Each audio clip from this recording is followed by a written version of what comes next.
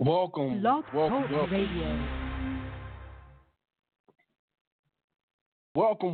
welcome. Tonight we're going to discuss generational curses, and we're going to follow up immediately with generational changes. Oftentimes we do and see things that we really don't understand why. It has started to transfer into our personal lives based on the things we saw when we were young. And it's simple things like uh, maybe opening the door for a stranger, or on the other side of that same coin, flip off a driver who didn't make room to allow you to merge into a lane. Those are just minor examples. On a higher level, it could be you're the fifth generation living in a housing project, or no one goes to college, only to prison. Those are the generational curses that we're going to discuss or address. We're going to understand why and teach by giving another perspective. We're going to invoke change to mindsets. We're going to plant seeds of generational change and rid those generational curses. So without further ado, let's get right into it. Good evening.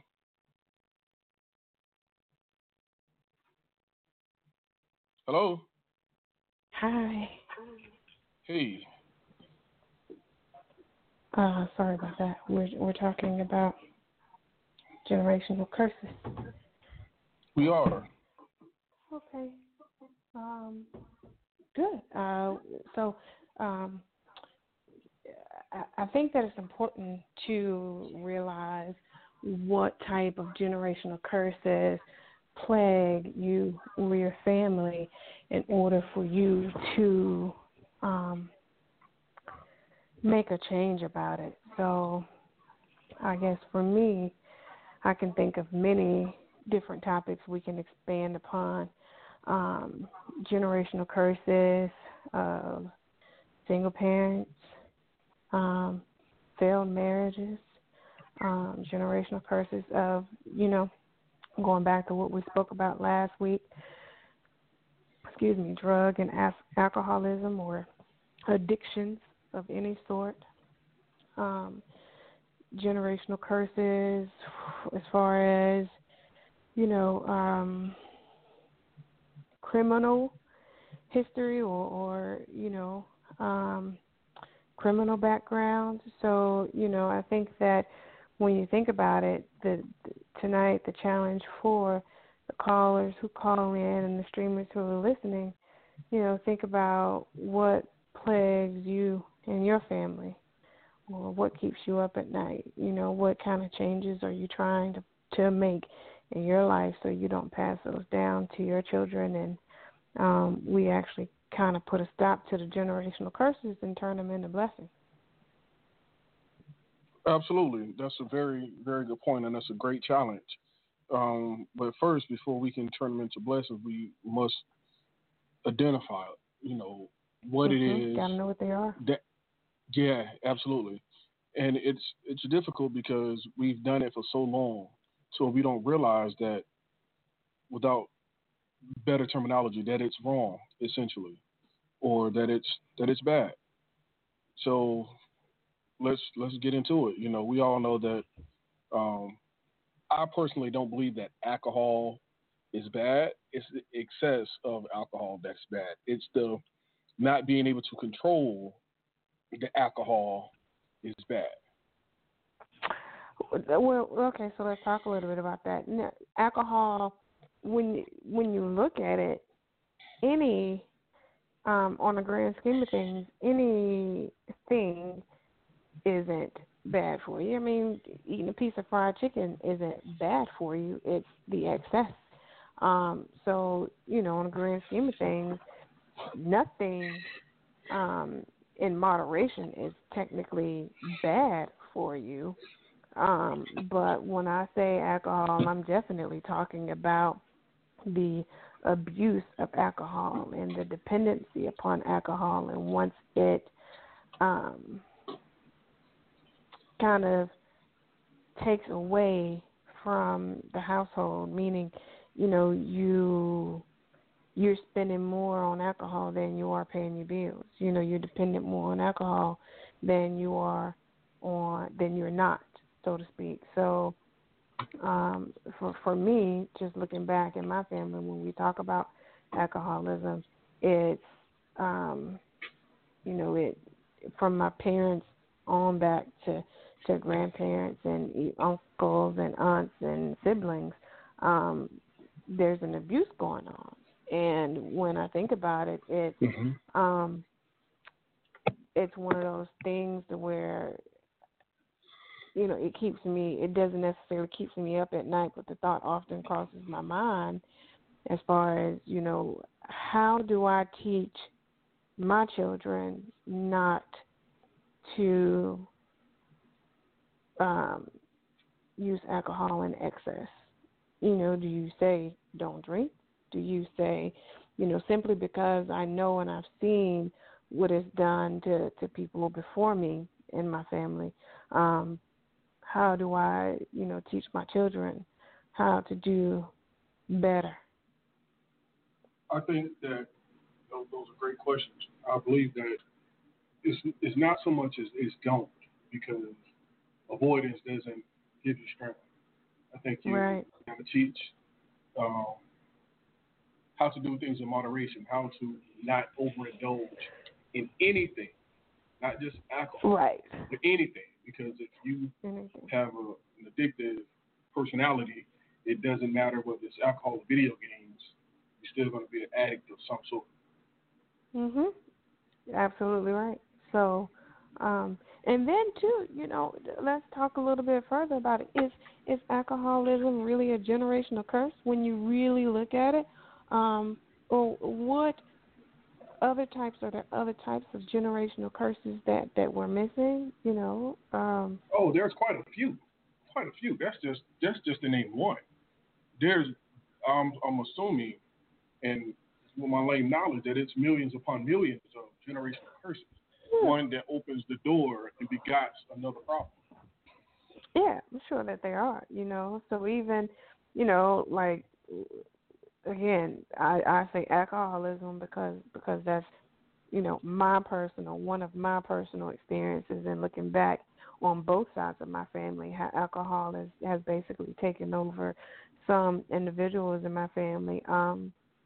So that's one of those things where I see it, I'm aware of it, and I'd like to try and steer the ship a different way when it comes to my kids, so that they can in turn do the same for the generations thereafter. So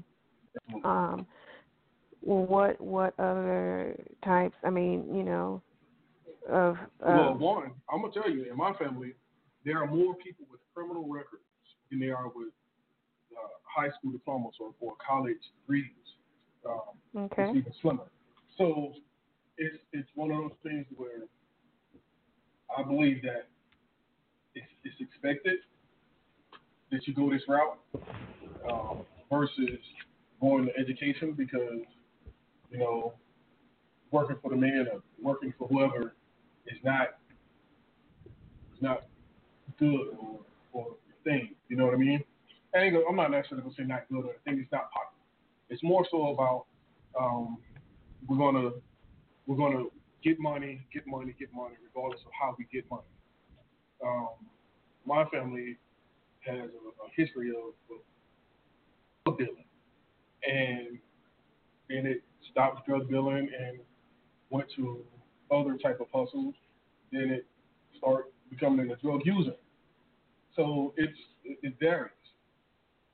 It really varies, but all of it and none of it at the same time promotes healthy living, right? So the reason why I say all of it, all of those things that I just named, nobody is being an example of healthy living. Nobody talks about, remember some time ago we spoke about balance, and I'm not a fan of that word, but nobody talks about priorities, right? I prefer priorities over balance. The priority you prefer what word? Say that again. Priorities? Priorities, yes. over balance. Nobody talks about the priority of the youth watching, right? The youth mimicking, the youth having an understanding that it is important to be gainfully employed. It is important to save. It is important to invest. No one talks about that part. Only thing they talk about is get money and pay bills and buy shit. And that's the issue that I find because we get the money, we paying the bills, but are we paying? You know, is the bill in our name? You know, are we building credit? Are we going about it the proper way for long term? You follow me? There's a lot of questions that's being left out with just get money, pay bills. Right, I understand that. Okay, so let's go back a little bit because I want to kind of understand. We talk about so when we talk about generational curses, I guess what qualifies as a generational curse, so to speak? Is it the fact that generation after generation we repeat the same, I guess, nonsense as the previous generation did, such as bad credit and or criminal records or anything when it comes to what we would assume to be a generational curse. So how do we, I guess my question would be, first of all, how do we quantify or identify what the generational curse is? We just look at historical, what's been happening in our family? Based on like I said, my limited analysis, those things are very qualified. Okay? Generational, it's what's passed on from generation to generation by sight unseen, if you will. Like you're doing it because this is what was done. This is what you saw grandma do. This is what you saw auntie do. This is what you saw mom do. This is what you saw. You know what I mean? So now you're talking the things that.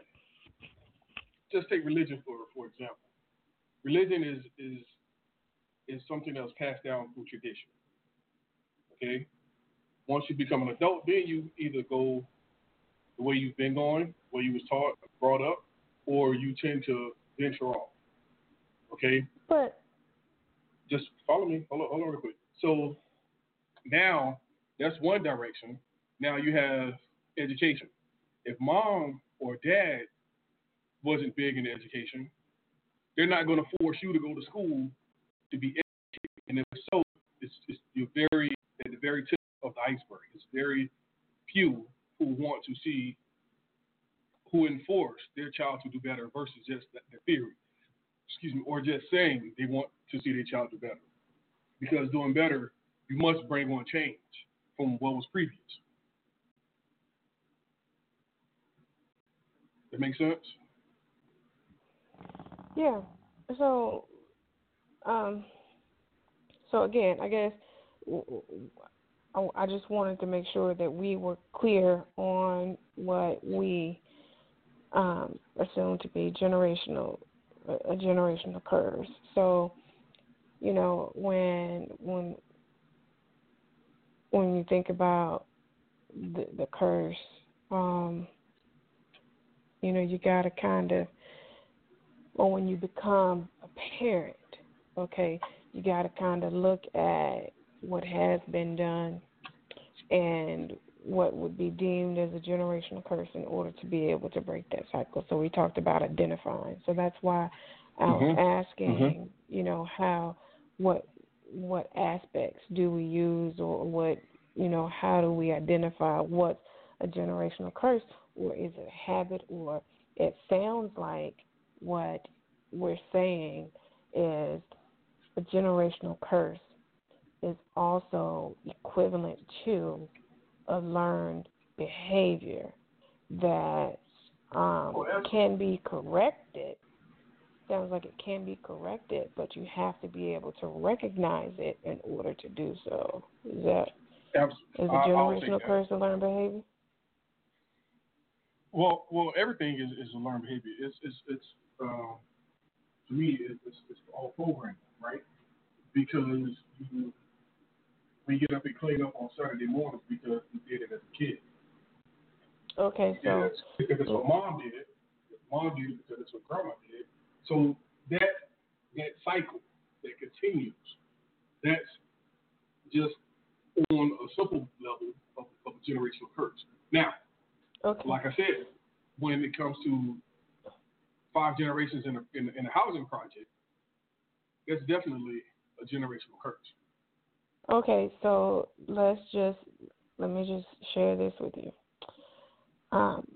What I, through just a little bit of research is a generational curse is believed to be passed down from one generation to another due to rebellion against God.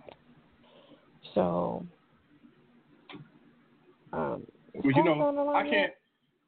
No, he's not. So I can't really go into the religion aspect, to the biblical aspect. Right. But I know from a simple aspect, it's not. I mean, it may be you may be rebelling and don't know you're rebelling. You're only rebelling because that's grandma and mom and your predecessor did.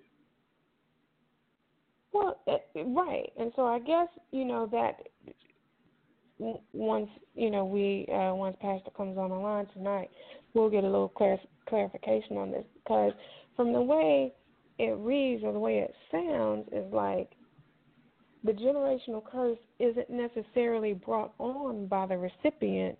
It could be brought on by the action of another. So it's kind of like almost sounds like the generational curse comes from your father's sin or rebellion against God, like you're paying for somebody else's sins. That's what it almost sounds like. But again, I think the goal of the conversation tonight is to understand it so that we can identify it and take corrective actions. Well, my goal for tonight is to bring upon generational change, right? So we're going to not only identify and correct it, but we're going to give perspectives so that it can change. Just because,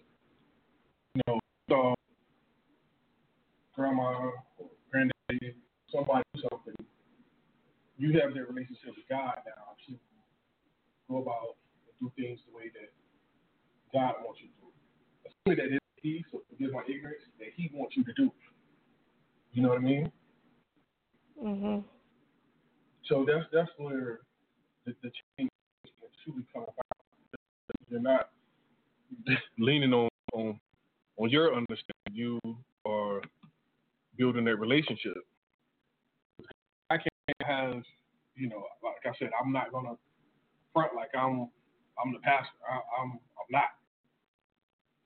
I just know that I've seen generational habits that wasn't prosperous or for the greater good, and I believe that that's the difference between a curse and a blessing.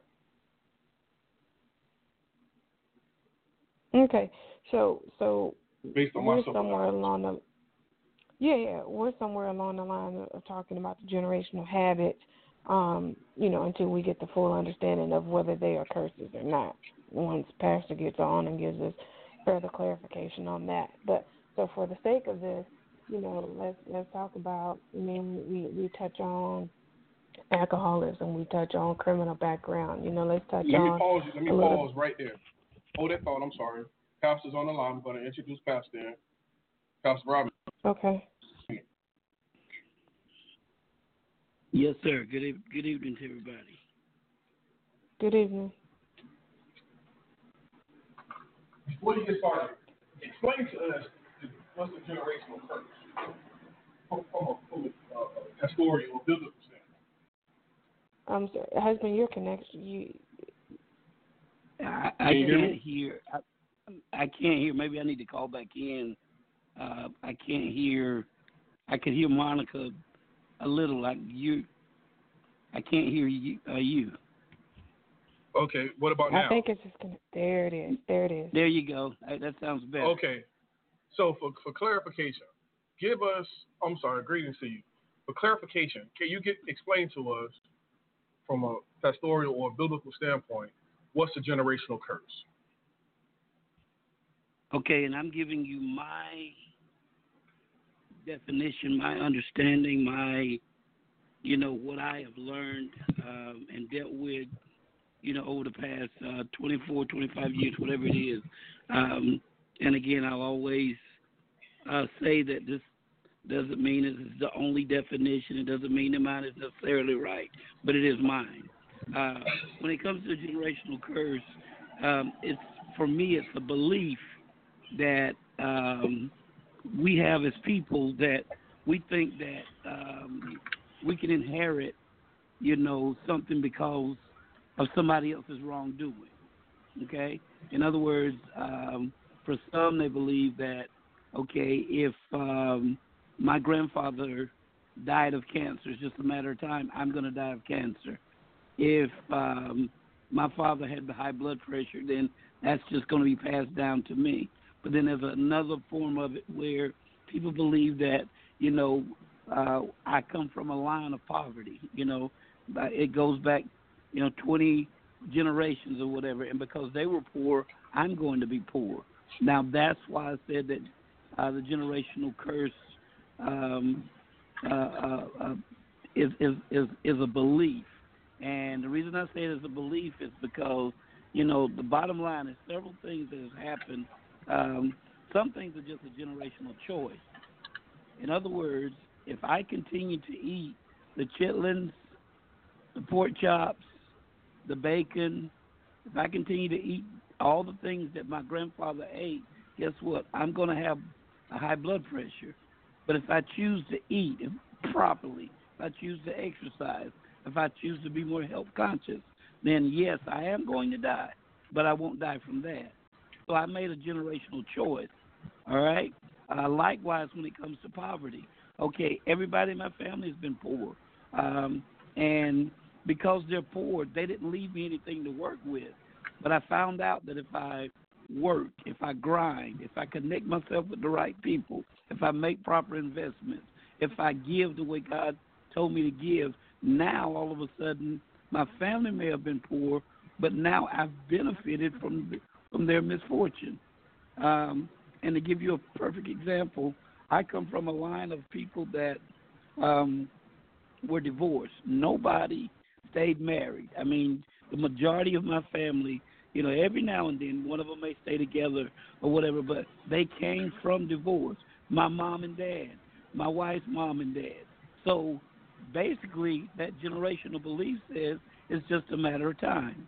Well, we're clicking on 26 years right now, and what we had to do was decide, you know what, we're not going to sit here and say we're going to end up just like them, but we're going to, first of all, put God first, and then what we're going to do is work towards me being the best husband I can be, she being the best wife she can be, and we work at our marriage. And so, again, did we kill a generational curse? If that's what you want to call it, I call it we made a generational choice not to end up like my ancestors. So in other words, that generational curse is when a lot of times we feel and believe that, their problems, their pain, their misfortune, and all of that is automatically passed down to me. It's automatically passed down to me. I may walk like you, but I'm not going to think like you. I'm not going to do it. And a lot of times what happens is, it's passed on, if you say it, because we'll stay in the cursed area. When I say in the cursed area, if I stay around people that don't want anything, there's a great possibility I'm never going to want anything either. That's just, unfortunately, that's just the way that it is. So, yeah, I'll tell you that generational curses are real. but they're real until you come to the realization that I can do better than this. And I guess at some point maybe we'll talk about how do you break these things. What are some things that you can do, because it's a ton of things that you can do to get out of them. And then we have a responsibility not to pass anything on to our children unnecessarily. They're going to have their own troubles. They don't need mine. So I don't know if that answers your question, but that's where I am with this thing. Well, it does. It does. And like we mentioned earlier, once we identify generational curses, we're going to try to invoke a different thought process so we can bring upon generational change. Yes. The issue is tapping into and identifying it for what it really is.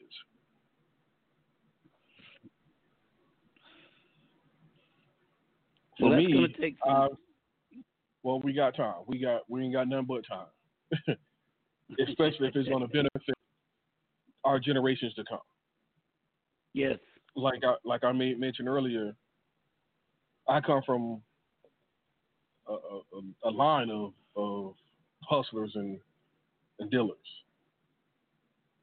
Okay, it wasn't until I made a conscious decision to not show that to my kids, because we could continue this curse to where we have more criminal records than diplomas and degrees.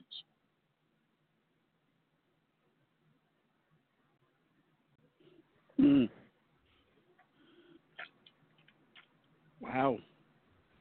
That's just one. Well, look, you know what? Let me throw one at you, and we'll just bounce them around and see, because, it's important, I think, that we know that, we can, that you say identify them. I think if we're going to identify them, we need to be honest and identify all of them.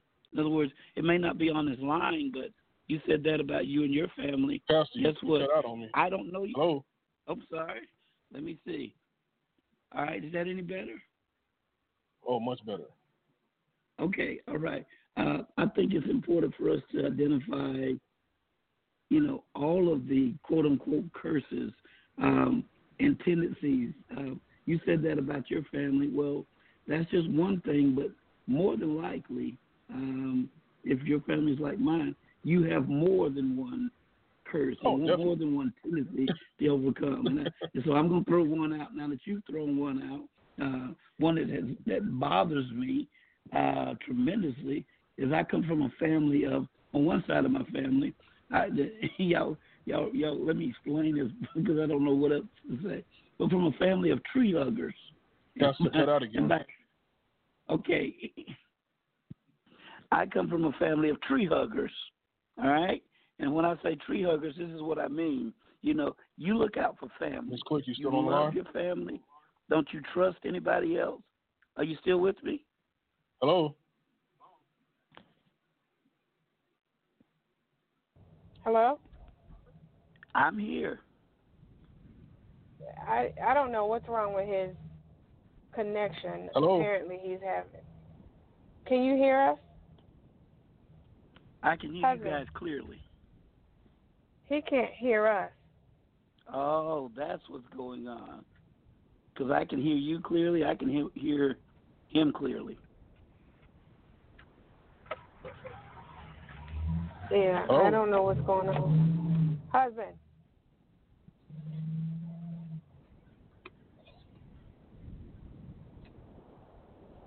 I don't know what's wrong with his line. Hey, Mr. Quick, you still with us?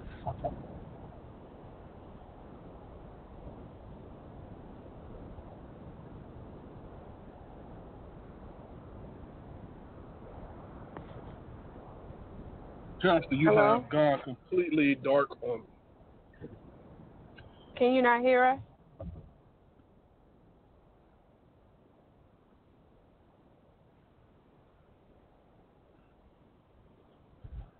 Hold on for a second. Let me see if he can call back in. Pastor, you still there? I'm still here. Okay, stand by.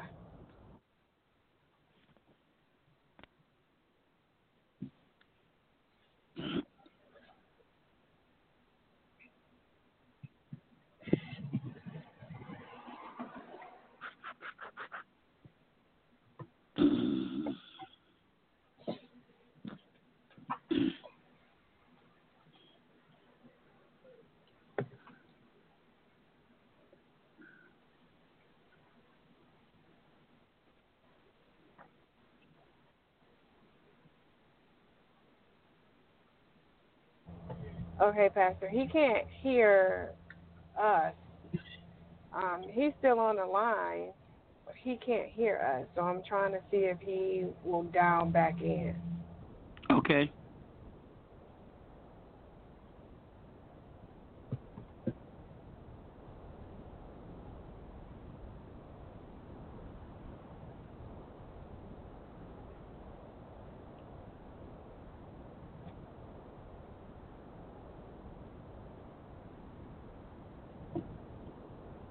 Okay, let's see.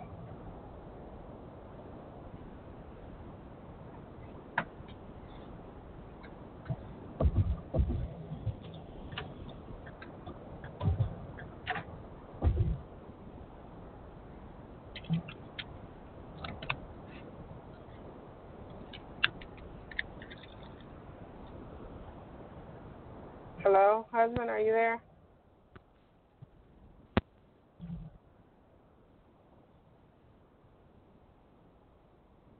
Hello? Hmm.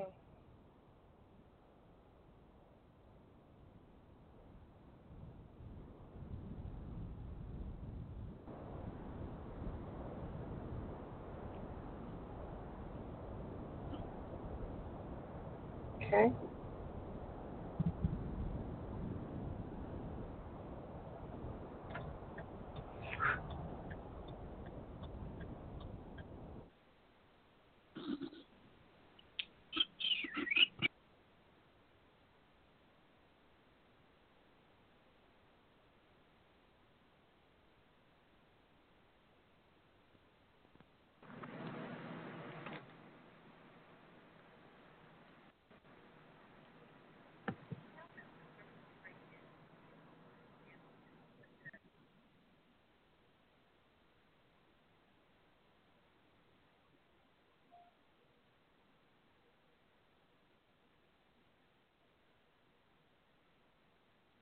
Pastor? Yes, I'm sir. here. I'm Can here. you hear me? Okay, I hear y'all now. Okay, good deal.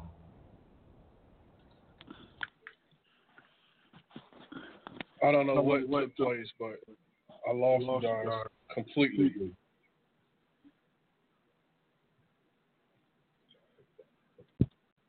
So the last thing you said, I heard you say we're going to go back and forth. We're going to identify these generational curses. Yeah. I think it's important to identify as many as possible. Maybe you can't do your entire family on the line, and neither can I. But I think that after the line's over, after we talk about it on the line, we literally need to sit down and make a list and say, okay, be honest with ourselves. I come up from a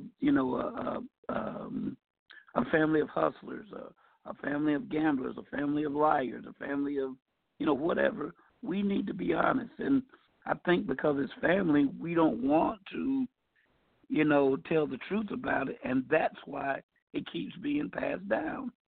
I think the Bible said the truth is what makes us free. So if we're not going to be truthful about it, then guess what? We'll never deal with it. And so I think that's important. And so you were talking about, your family. You identified one of yours, and I said, well, let me give you one of mine, and we'll go to Monica and everybody else, and see, look at some of these things. And the first one I threw out was I come from a family of tree huggers. And by that I mean, you know what? They look out for themselves. You're taught that this is your family. You look out for them. You don't hate anybody, anything like that, but you eat your family's cooking, you stay around family, where the majority of my family live now. If it was back in the 50s or the 40s, you would think it's a plantation because everybody lives around everybody else. You got an uncle here, uncle there, uncle there, uncle there.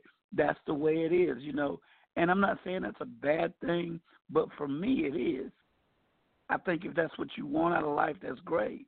But, you're expected after you get out of school, get you a little plot of land, get you a mobile home or whatever you can afford, and you get somewhere around family so that if something ever happens to you, be it sickness, be it, whatever, it doesn't matter, you have family there to help you out. And that is it's a slap in the face, but it's also a type of a curse that definitely needs to be broken. Definitely needs to be broken. And again, I don't fault my family. That's a choice that they made, but it's a choice I choose not to continue.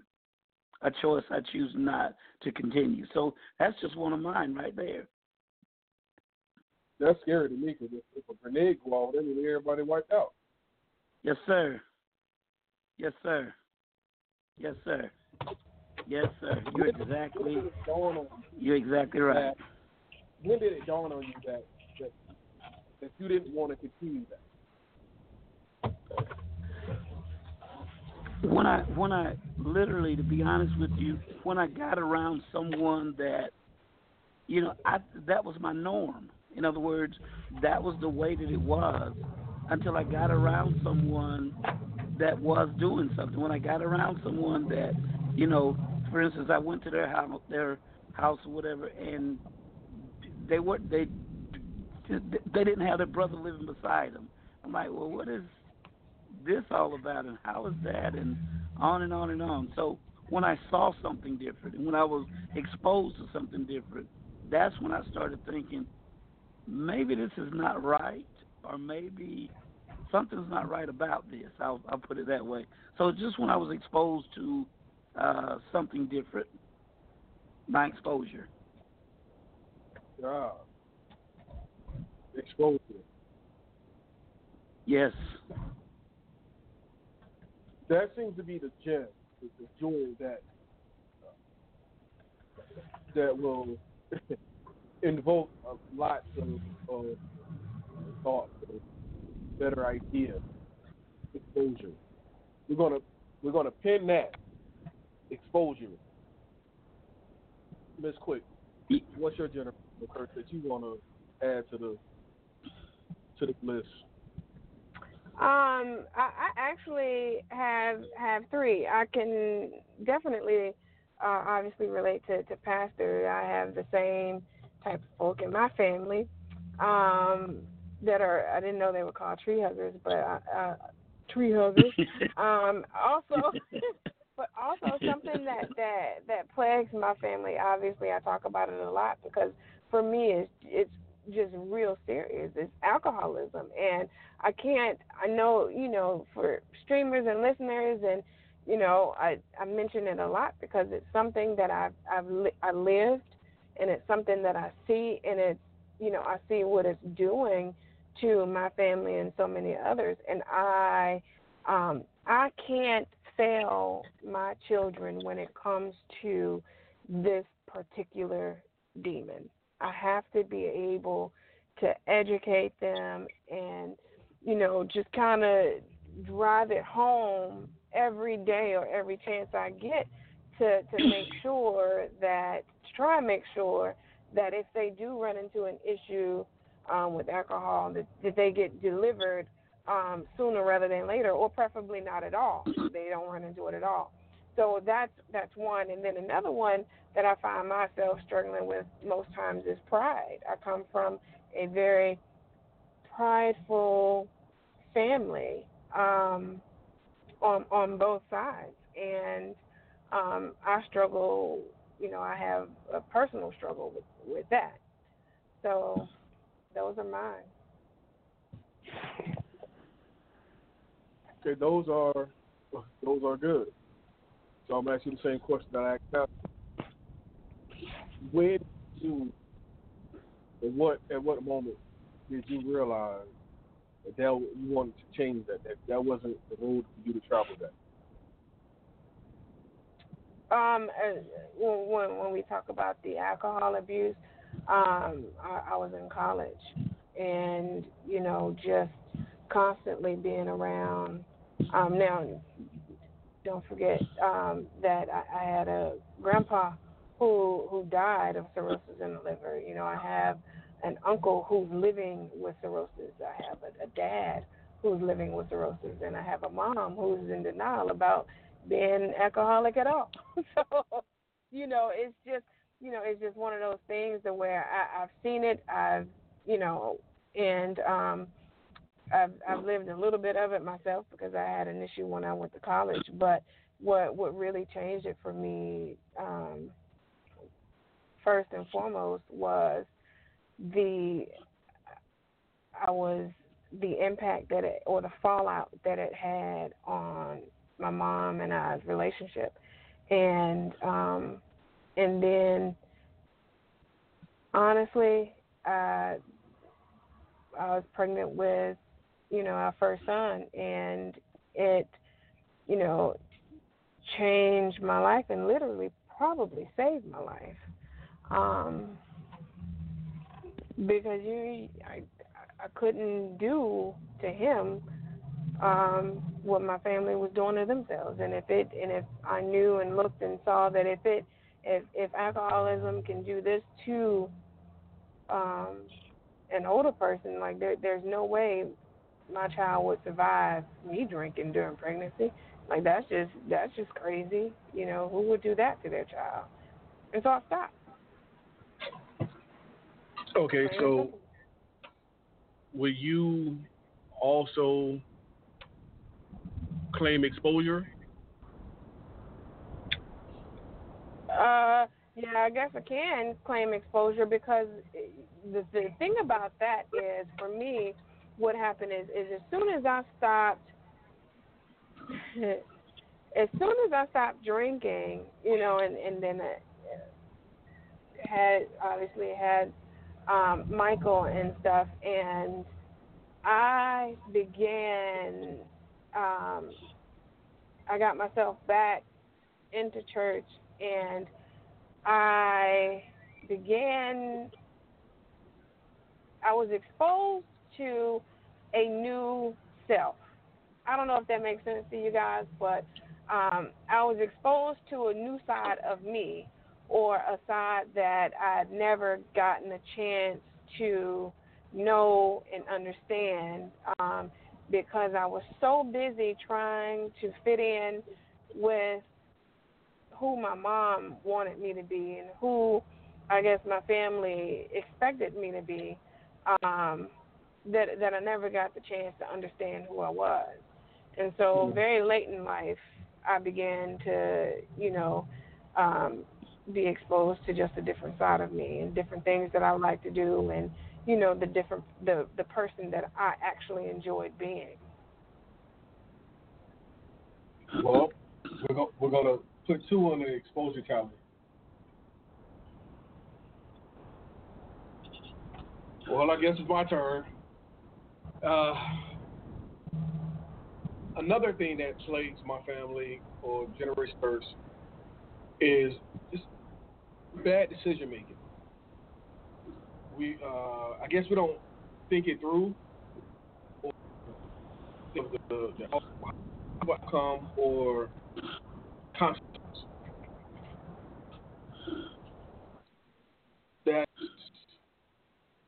that's probably one of the major generational curses.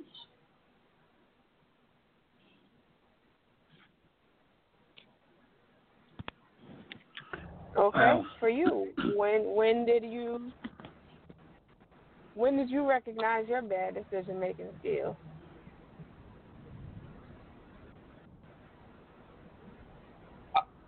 Oh,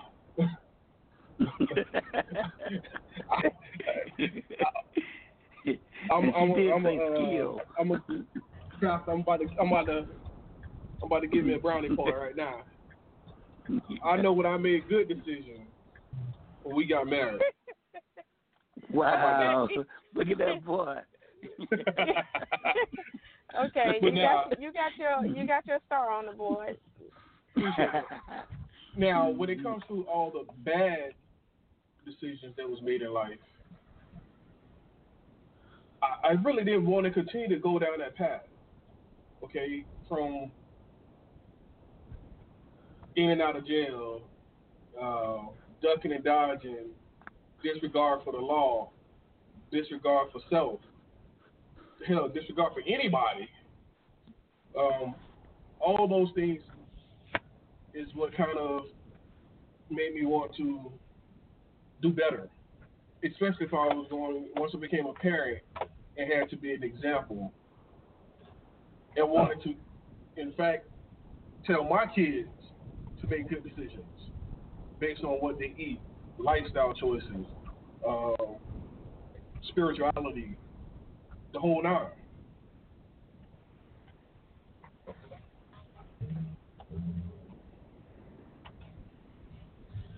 Okay.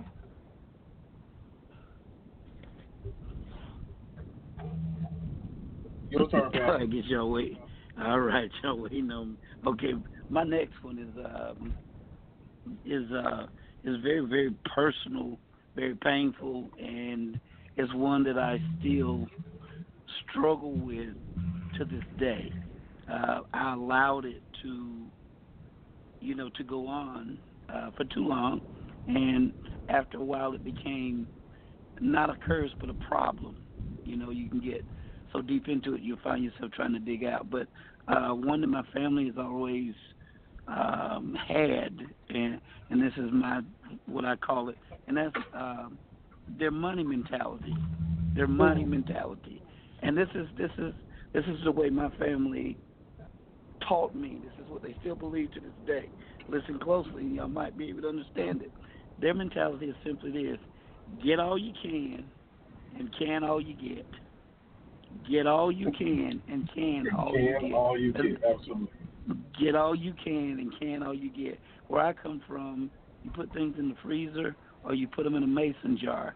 You can them and you keep them for a rainy day. You keep them for when you can't farm and when you can't afford it.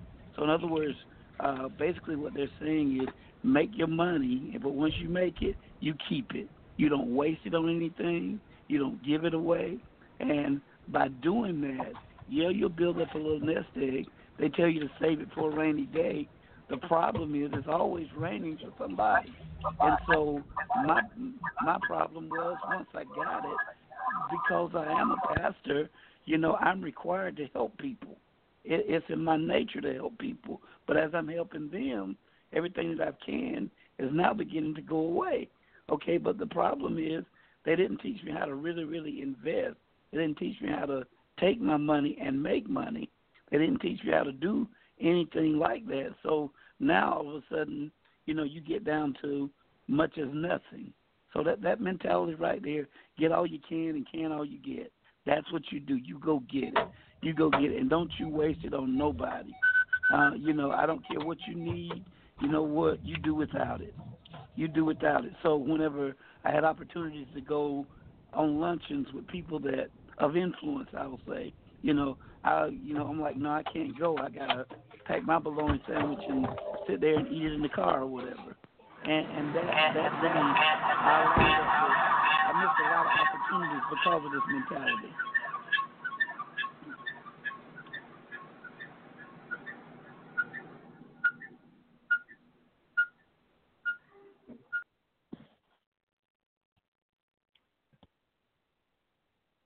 Hello? I'm right here. Hello? Pastor Stewart? I'm still here. Okay.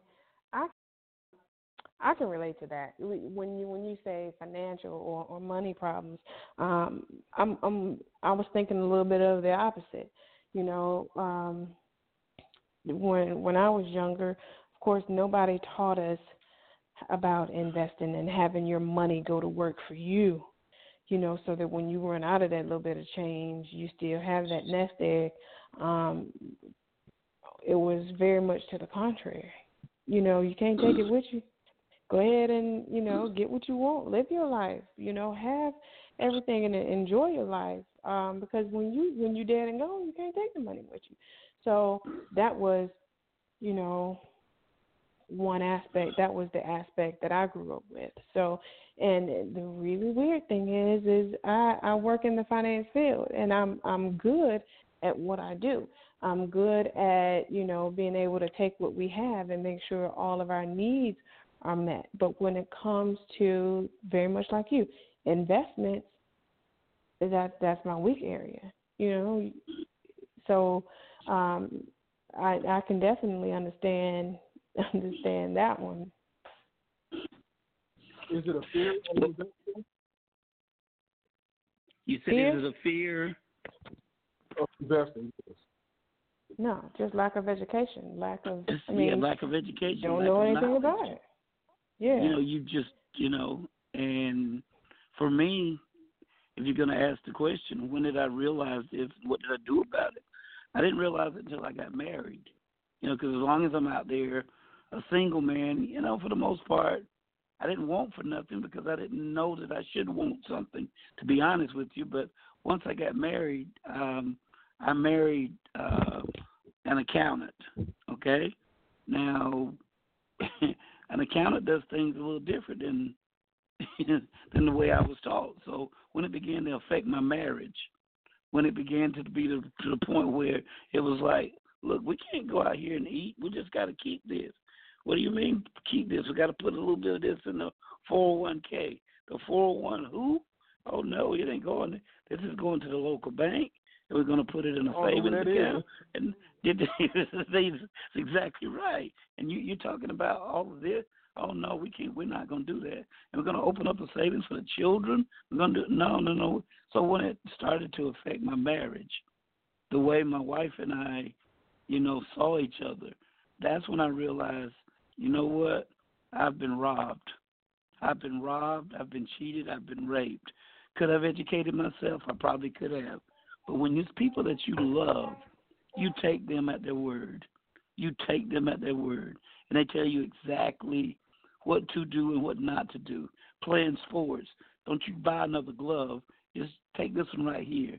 You mean this one right here that you bought in 1938? You mean that one that has no padding in it? Outside my house right now, there's a basketball goal.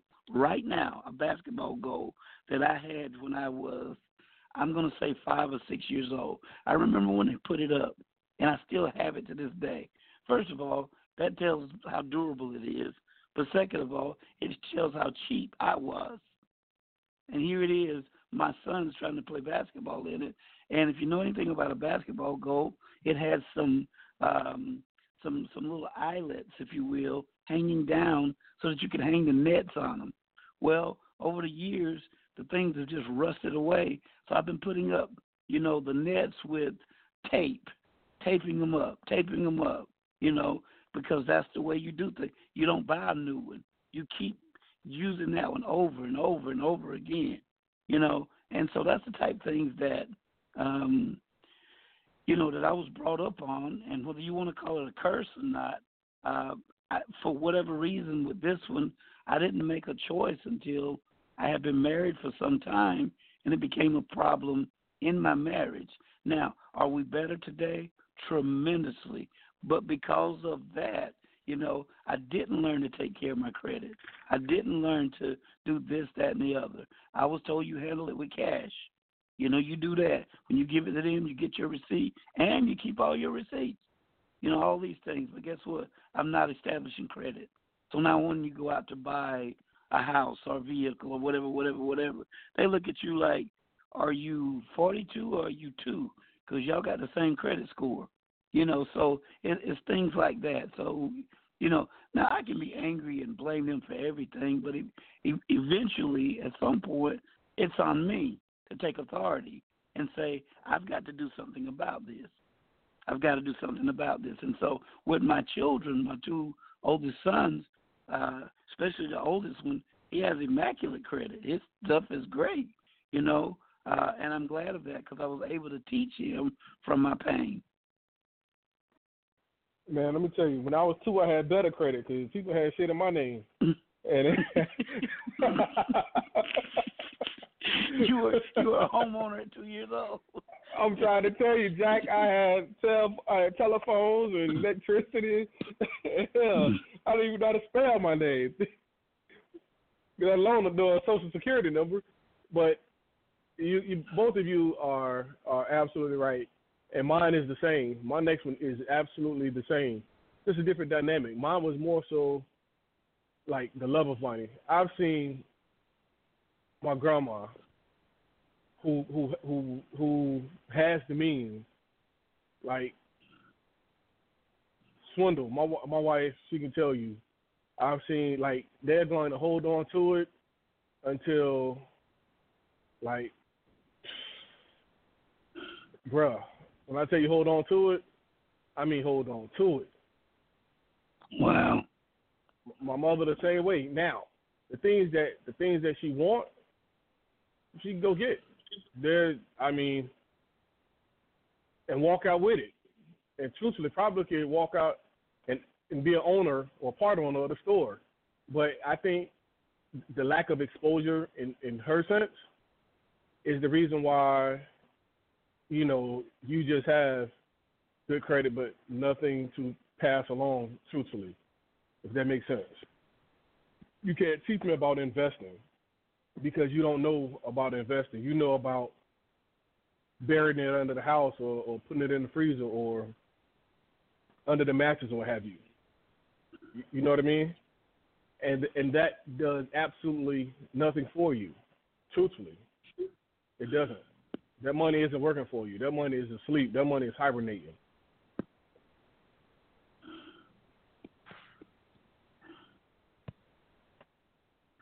Yeah. So and if the money hibernating, then you know it ain't. You. I'm sorry. It ain't working. It can't be working. If it's hibernating, right. It can't be working. So I made a lot of bad decisions because of lack of knowledge. So that right there, the exposure. Once again, once you get the exposure, then you can make better decisions. You can understand that paying into a 401k. You can understand entrepreneurship, business owners. You can understand, investing in other things and in people. Complacency. That's another one. They're complacent with having money right now, but not having money grow or do anything beyond that point. If that makes sense.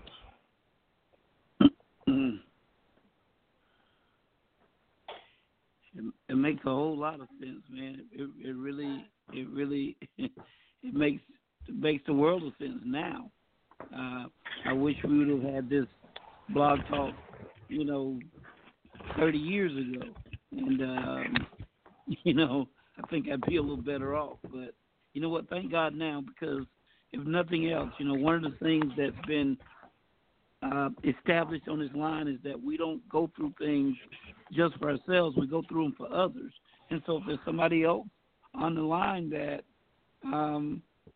have somewhat suffered or experienced what we're experiencing, then, maybe this will be a blessing to you. Maybe this will help you to get out of, that dilemma that you're in, by listening to our pain and the things that we experience. Oh, for sure. I mean, you have a lot of naysayers. My family, they will tell you all the reasons why you shouldn't, versus give you a single reason why you should.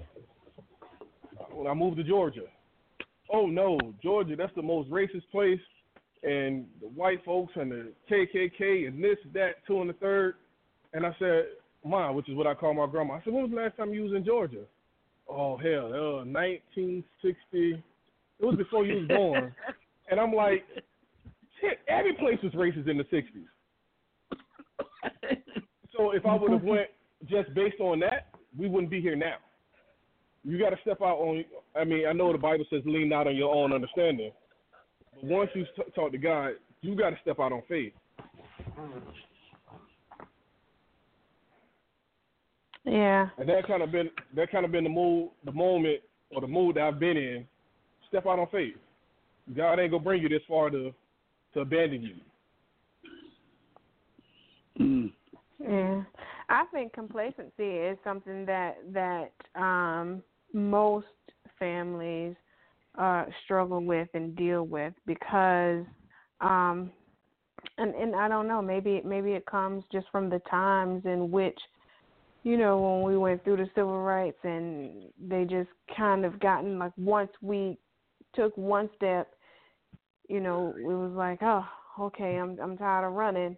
I ran this mile and we'd have come this far, so now I'm just going to sit back, relax, and enjoy it. So I think that we come from people who kind of made what they perceive to be major milestones for their time, and they just stopped to kind of enjoy in that moment and enjoyed a little too much. So when I think about complacency, I look at it like, I come from a praying family on both sides. Both of my grandmothers were prayer warriors, and I'm sure, the mothers and grandfathers before them were prayer warriors too. But sort of like you, on that same level of faith, especially when you talk about faith, they're prayer warriors and they believe and they know that God is God. When it comes to things such as stepping out and taking a chance and being led by the Spirit and being led by faith, their fear kicks in and kind of takes over. Like you, when I had a conversation with my dad about moving, the first conversation I had, he was like, yeah, opportunities like that don't come every day. And then after he thought about it, and so he prayed about it for a little while, second conversation went a little different, and then I had to, say to him, well, Daddy, you just told me the same God that's here is the same God that's there. Now you're telling me, ain't nobody down there with you and different things like that. So at that point, I had to just make up in my mind, look, if I'm it was, how did I say it to myself? I will go even if I am afraid. So, I'm going to step out in faith even in all of my fear. You know what I'm saying? That. So even though I'm in my mind, like, I'm scared as hell, but I'm going to go.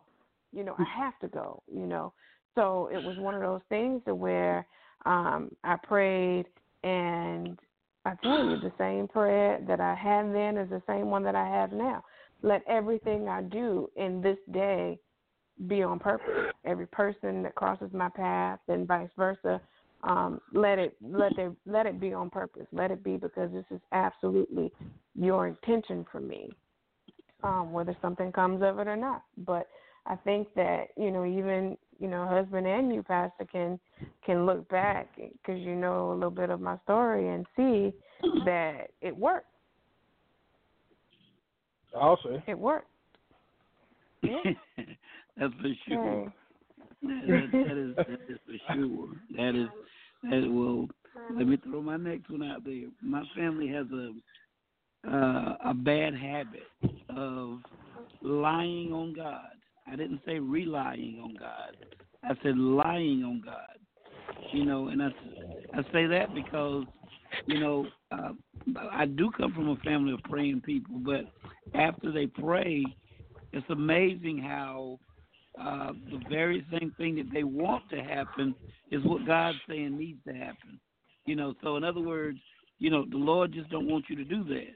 Well, okay, why ain't come tell me why? Why you got to send my mail to your house?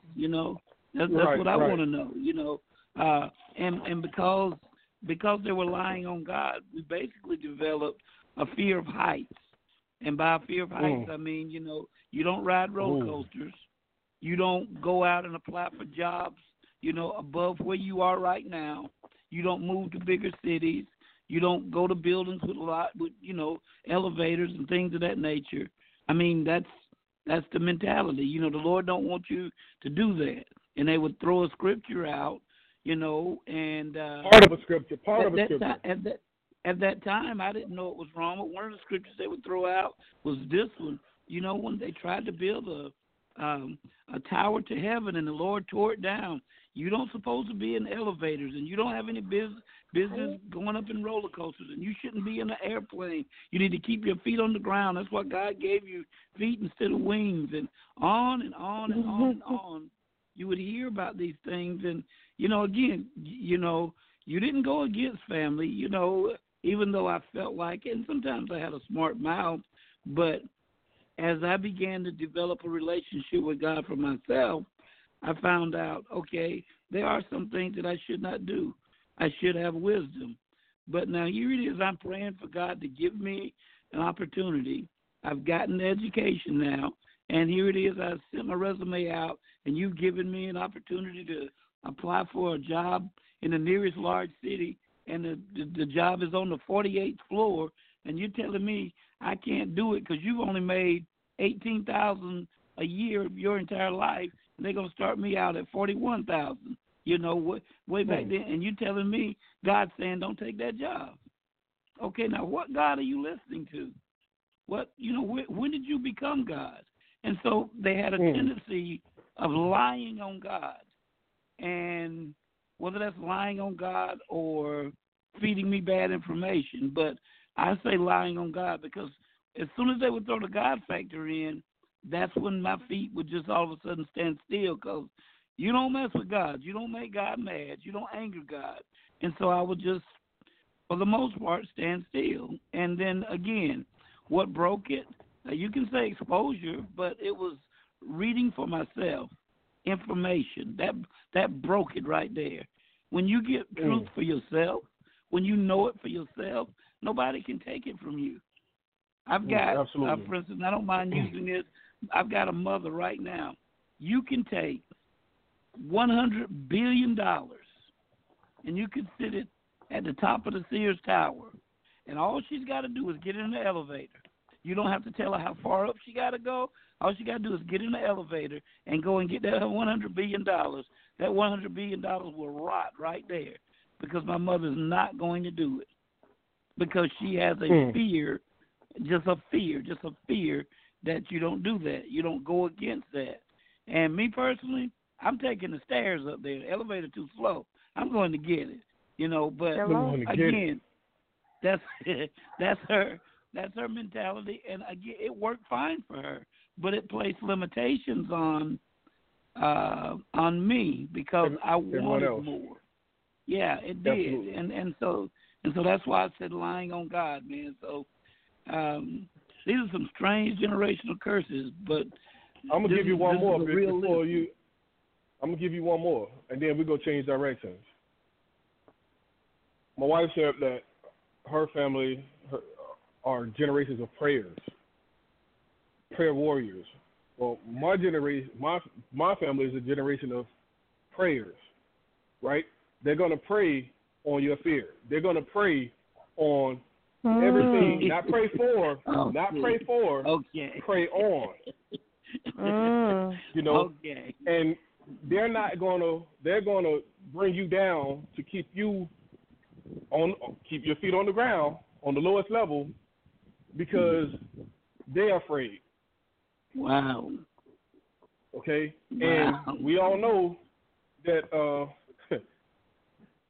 Mr. Cook ain't afraid. We going. We going all the way to the top. And I'm gonna get that $100 billion and I'm gonna leap off with faith. I'm gonna step off. Because I know that the God that put that $100 billion up for me, he gonna bring me down safely, fast, so we can distribute this to the world. You dig? So that's one of the things that has played upon my family. That's the generational curse right there. Wow. Don't prey on the weak. Wow. Don't exploit the less for your gain. You can't do that. That is good. Yeah, that's good. So the direction we're going to change now. We're going to talk about generational changes. one of the things that I've heard, and it's been mutual with the three of us, in almost every topic or every generational curse, was exposure. So I'm gonna go out on a limb here and say, the more exposure, the better off you will be. The more you expose your kids to, the further they could go. Is it safe to say that? Definitely so, from my standpoint. Definitely so. Yes. Yes. I'm gonna go ahead and I can agree with that. Just to give you an example a little bit further, and we all grew up kind of sort of in the same times, so to speak, but like I grew up in a time where 1938. That's what Pastor said. Hey, come on now. The churches, I grew up in the time where the church that you went to, you had a black pastor and you had a black congregation, you had black deacons, you had black ushers, the entire church was black. And even if it was 2 blocks down, even 2 doors down maybe, the white folk went to their church. That's the time that I grew up in. And obviously now the world is a bit more evolved than it was back then. So I say now that here we've been able to expose our children to multicultural churches to where, and not only is it in the church, but it's in the schools to where it's not just black and white in the school. You have black, you have Asian, you have Latinos, you have Caucasian or white, you have and then you have multiracial school, and even the churches, multiracial, multicultural. So they're exposed to different types of learning. So not only will our children be able to learn about Christianity, they can learn about other faiths from their friends as well, so that they understand. And when they grow older, obviously, we would want them to believe in the same way that we do, but they're able to have enough knowledge and education to live life according to what makes them comfortable. They're not limited, like you said. And so I think that, one, exposure has come simply because the world has evolved and is now a little bit of a different place than it was when we grew up. I agree. I'm gonna give you. I'm gonna try to expand on that a little bit. In my business, someone said, "You have a white barber." I said, "We do?" He said, "Yeah, the girl next to you." I said, "Oh shit! All this time she was just a barber." I don't care about the hue of your skin. It's about you as a person, right? If I could learn something from you, you can learn something from me. We can break these stereotypes. We can break these boundaries, that grandma and mom gave you when it comes to the fear of someone else.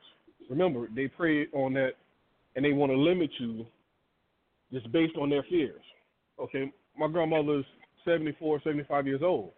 So she grew up in a time where you don't look a white person in the eye, or, a white kid call a black elder by their first name. That was that time. Well, here it is, years and decades later, to where that fear isn't there.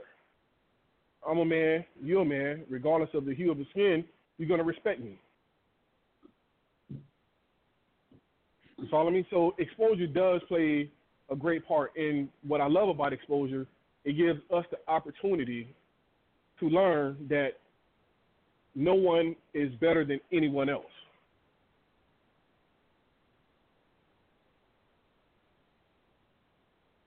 And that's what I teach my son by going to this diverse school, by living in a diverse community. You don't have to be limited to urban wear, urban music, urban thoughts. Now you can be exposed, and with having these friends from foreign places and other places. Now you can see how they live, how they were raised, their culture. So that takes your knowledge and expand a little bit more. That's what exposure has done for me, and I think that I attribute that to going to the military because I went and got exposed to other cultures and other places and other way of living. I can't go back to, the fear of grandma, the fear of mom. I can't let them play on or prey on my mind with their fear and plant those seeds of, negativity, plant those seeds of doubt, plant those seeds of fear in me. And I can't do it to my kids.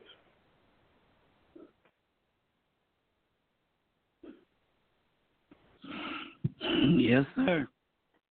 Yes, sir. I'm with you. I'm scribbling some things down, but that's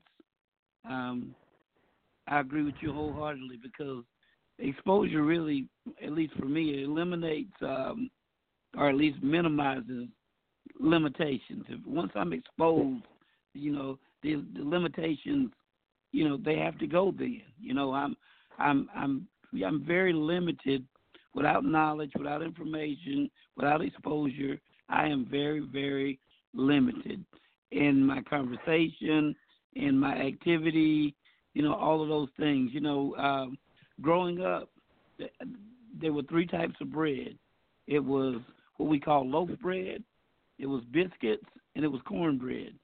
And not until I got, yes, sir. Well, not until I got older did I realize that there was wheat bread out there, there's pumpernickel out there, there's rye bread out there, there's hoagie rolls out there, there's, all these things. But I had to leave my little town and go all the way up to the big city of New York, and they're asking me what type of bread do I want.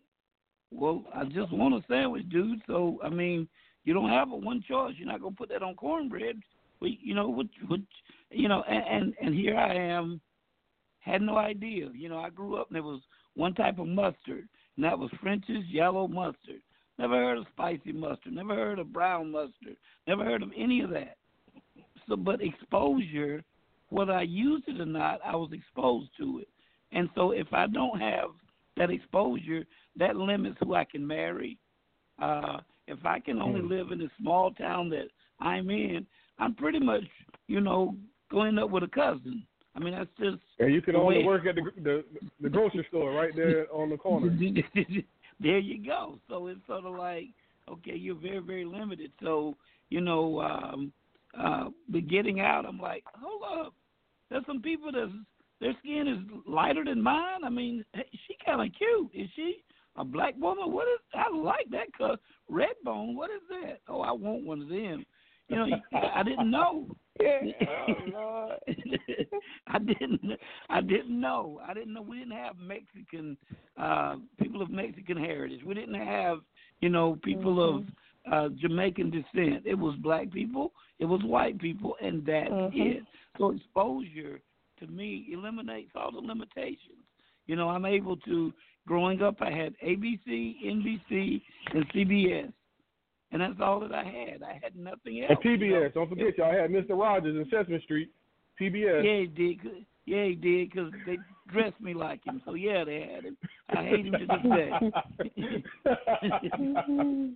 That's Mr. Rogers, not Big Bird. Yeah.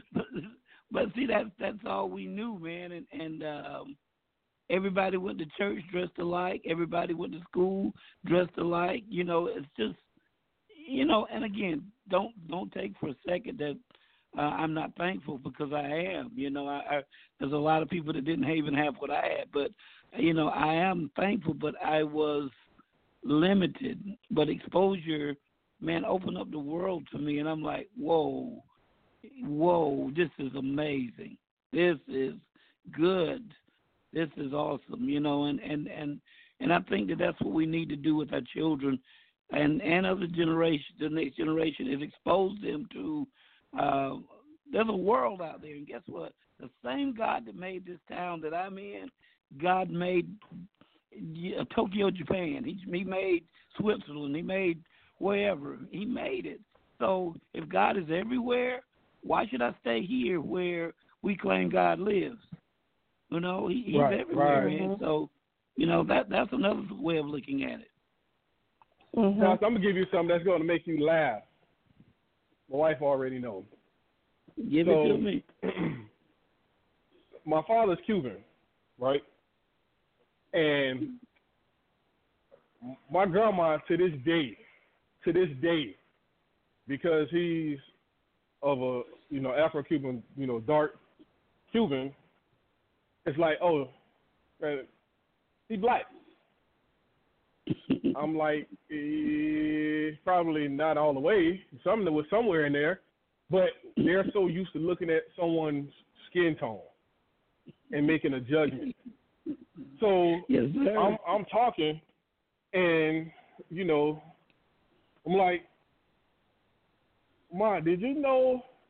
You know, she was like, nah. She was like, I believe it. It makes sense because such. You know, grandma and granddaddy and so on and so forth. So I'm like, I go to my grandma, Ma, did you know? And she was like, what the hell? He black. And I'm like, yeah, well, I think you're missing something.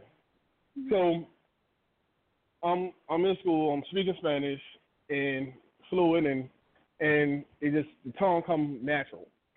So I'll go back and I'll think I'm on the phone or something. I'm speaking Spanish or talking to the neighbor in Spanish or something. And she's like, all right, now don't be talking that shit around me. Yeah. Huh?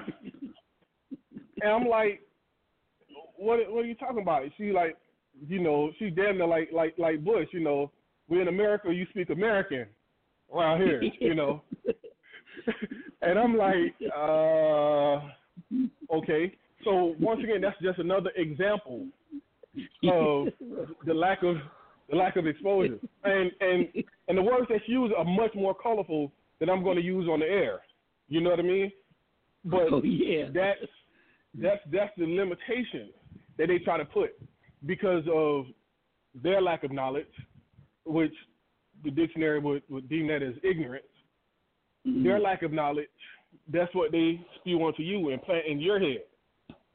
So now you only know, quote unquote, black American or African American. When in actuality, you have a whole culture, because remember now, it always asks who your father. You are who your father is.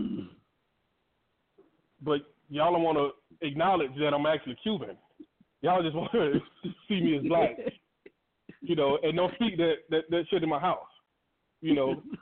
But just like yourself, I had biscuits, I had cornbread, I had light or white bread, right? We didn't even have pancakes. So now, hey, pancakes and waffles? Shit. What? Oh, I'm about that flatbread life. And then my wife introduced me to pita bread. Oh, Lord. What? We got more options? So, have you just explained to me? I wondered where the cigars came from, but now I got it. Now I got it. Cigars and beard. It's like the black Fidel Castro, right? Yeah, that's what it is. You got that Castro working on you, man. So, oh my God. Nah, man, this exposure thing is real, though. And in this generation, there's no excuse. There are enough books, along with, the internet, just general conversation, prayer.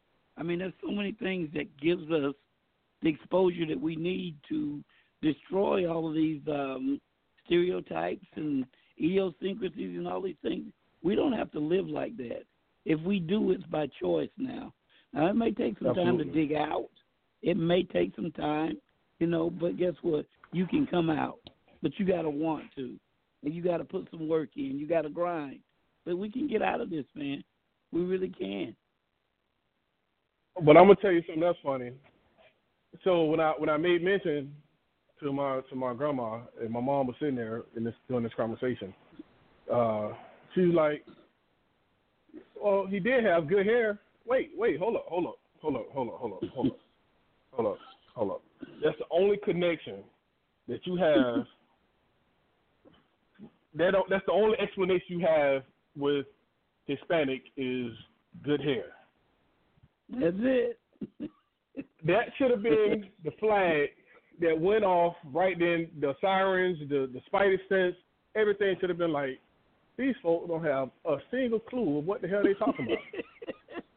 But it didn't. It wasn't until she didn't come to Georgia since 1960 and told me that everybody here was racist or prejudice, what have you. And when I stepped outside the shop that particular day, I counted 10 interracial marriages or couples with biracial children. And I was like, that's when I got on the horn right then. It was like, when was the last time you was in Georgia? And I'm like, oh, well, that explains. But exposure now, because growing up in Ybor City, it was predominantly black and Hispanic. In fact, I can't count a single white person in the community. It was black, Hispanic, or Italians, but that's just what it was. Yeah. Wow. Yeah. So I refuse to have my son living in that bubble. I refuse to have my kids living in that bubble. I refuse to live in that bubble. I refuse.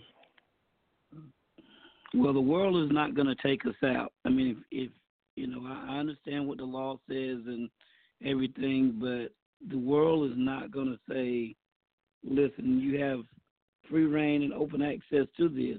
They can't stop you if you want it, but if you don't go for it, then they're not going to welcome you and say, yeah, you can come and live right beside me or whatever. So we've got to step up and take our rightful place. We've got to do that, and I mean I hate to say it this way, from the street to the pulpit. No matter where, man, we got to stop thinking, like you said, I've got a Caucasian gentleman inside of my church. Well, I've got several now, but there's one in particular. His grandmother told him, said, I can't believe that, you go to a black church. And he told her, said, look, I go to a brick church. I didn't know it was, I didn't know it was black. It's brick, And he's taking a stance because, he was exposed. But now, laugh or take it seriously, he was exposed to a black woman that he fell in love with. And because of that, that caused him to come, to the quote-unquote black church. And I don't know if your grandmama said it or mine, but once you go black, you don't go back, I guess. I don't know. But that's what broke it for him. And he grew up with, a lot of people that were quote-unquote racist, but, he fell in love with this black woman, had a baby by her, and he's been there with us for, I guess, about 9 years now. And he is one of the more faithful people that are in the church. He really is. So exposure does make a difference. Exposure. I love to see him sitting down and eating, and he just loves the food. And for us, it's just Sunday dinner, but for him, it's like, oh my God, collard greens, man! What did you do to this? It's just collard greens, brother. That's all it is to it. Oh, but it's so good. Well, that's how we roll. That's how we cook. Yours came out the can. Ours came out the garden. Whatever. I don't know. But, it's amazing because he's openly sharing, a lot of his wisdom, his upbringing. And it's really making a difference in some of the things we do in the church because they were better planners than we were. So it's exposure matters, man. It really matters. It does, and we got to continue to. We got to continue to not only expose ourselves, but expose the kids, expose everyone that we come in contact with, to teach them that and to expose them. that, once again, I'll say this, that Fox isn't talking about me. Period.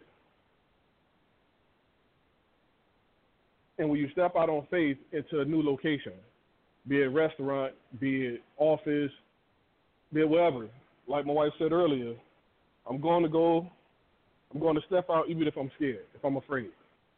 I believe that was the exact quote. I'm going to step out even if I'm afraid. That's what we have to do, because we can't allow someone else's fear or someone else's thoughts or ideas keep us from progressing in life, as a community, hell, as a human. We can't allow that, because God is not going to put us there, especially if he guides our steps. He's not going to put us in harm's way.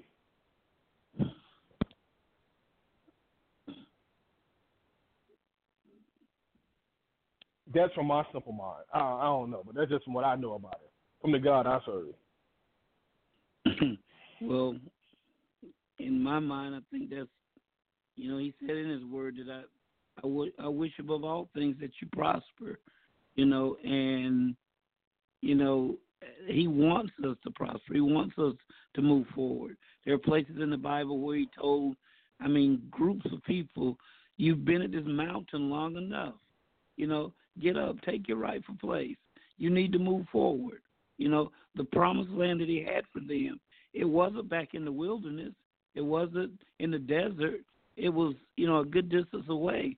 But they had to be willing to let go of all that they knew and all that they had become familiar with and move to the place that God had set aside for them. And oftentimes we want God to bless us, but we want the God to bless us where we are and not go where God has already blessed. And most of our prayers is, you know what, God, take care of my children, keep my house safe, keep this, keep that. But we don't understand seasons change. And maybe your blessing is no longer in, wherever you're living right now. If your blessing is 3 states over, then you know what? I know you're scared, but as someone just said, you know what? Even if you're scared, jump anyway. Jump anyway. Because if your blessing is over there, God's going to make sure that he gives you everything to make it there. But we have the tendency of saying, you know what? I'm not chasing a waterfall. I'm going to stick to these rivers and lakes that I'm used to. I heard that somewhere. And that's what that's our mentality, man. But listen, I'm, here in the big state of South Carolina, and my wife is from Louisiana, and I met her in the big state of New York. When I got ready to leave home, basically I was told, you better not go up there. I was threatened. They said, if you do go, I'm going to kill you. I've been told a whole lot of things. Her mom was telling her, you don't know anybody up there. Now, we didn't know each other at all. We were going looking for a better life. But once we got up there, some kind of way, we both were directed to the same church. And when I saw her, I knew that was it. That was it for me right there. After I got what I needed from New York, I left. So in other words, had I not been exposed up there, I'd still be either wifeless, or I would be in a divorce, or I would be like everybody else around here, have, 5 kids by 8 women. I don't know how that's possible, but, but because I was exposed to something greater, because I desired something more, because I decided to put in the work to go and get it.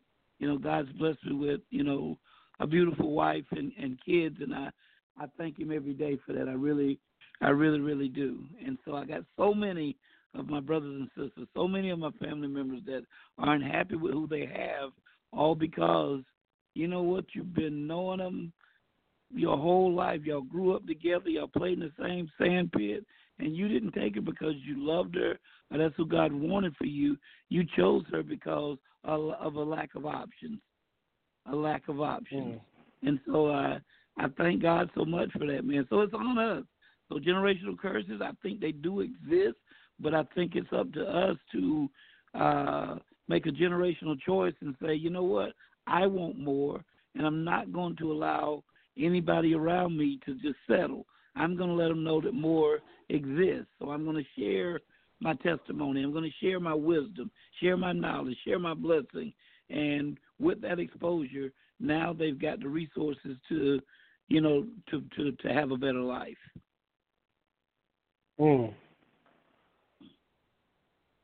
Miss Quick, what you got to say about that?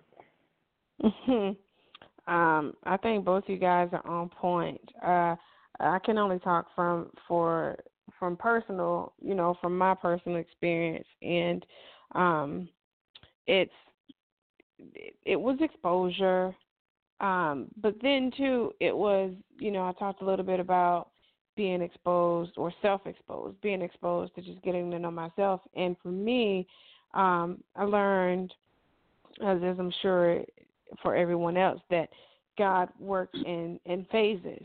And so while I was learning how to pray for, what I wanted for my future, I also had to learn how to live in my right now and listen to God for the right now. And so a little bit like Pastor is, kind of how he, came about into his exposure and met his wife, is I had actually just bought a house and was content in that house in Fayetteville, and then not even a year later, I got a job offer. As a matter of fact, it was more like 7 months later, I got a job offer to move to Atlanta, and it was a situation where the boss that I worked for, or the guy that oversaw the office there, gave every reason under the sun as to why I wasn't the one that they wanted to hire. No, you don't want her. She has this, that, and the third going on. There's no family. She doesn't do this. She doesn't do that. And, they basically told him, well, if I can't have her, I'm not hiring, Ann, which was the other girl he was trying to get the job for. Anyway, I say all that to say that God can bless you with something today and turn around and put you in a situation where you have to give it up tomorrow. That doesn't mean that it's not a blessing, or if he puts you in that situation, or just because he blesses you with, for instance, a house, that doesn't mean that's going to be your last house or your only house. I think that those situations come about in order to test your faith and give you a deeper understanding of what your personal relationship is like with God. And so when you get, as we've been talking, exposed to these certain things that gives you the ability to break a generational curse or a generational habit, then you have to kind of go with your instinct and go with your gut feeling. And, even in fear, in all your fear, go anyway. Because if God is moving, you got to know that he got you. So I think that, for those who are listening, just keep those things in mind, where just because you just received a blessing today don't mean another one or a greater one isn't going to come tomorrow. Absolutely. So, Pastor, let's connect all this to the Bible.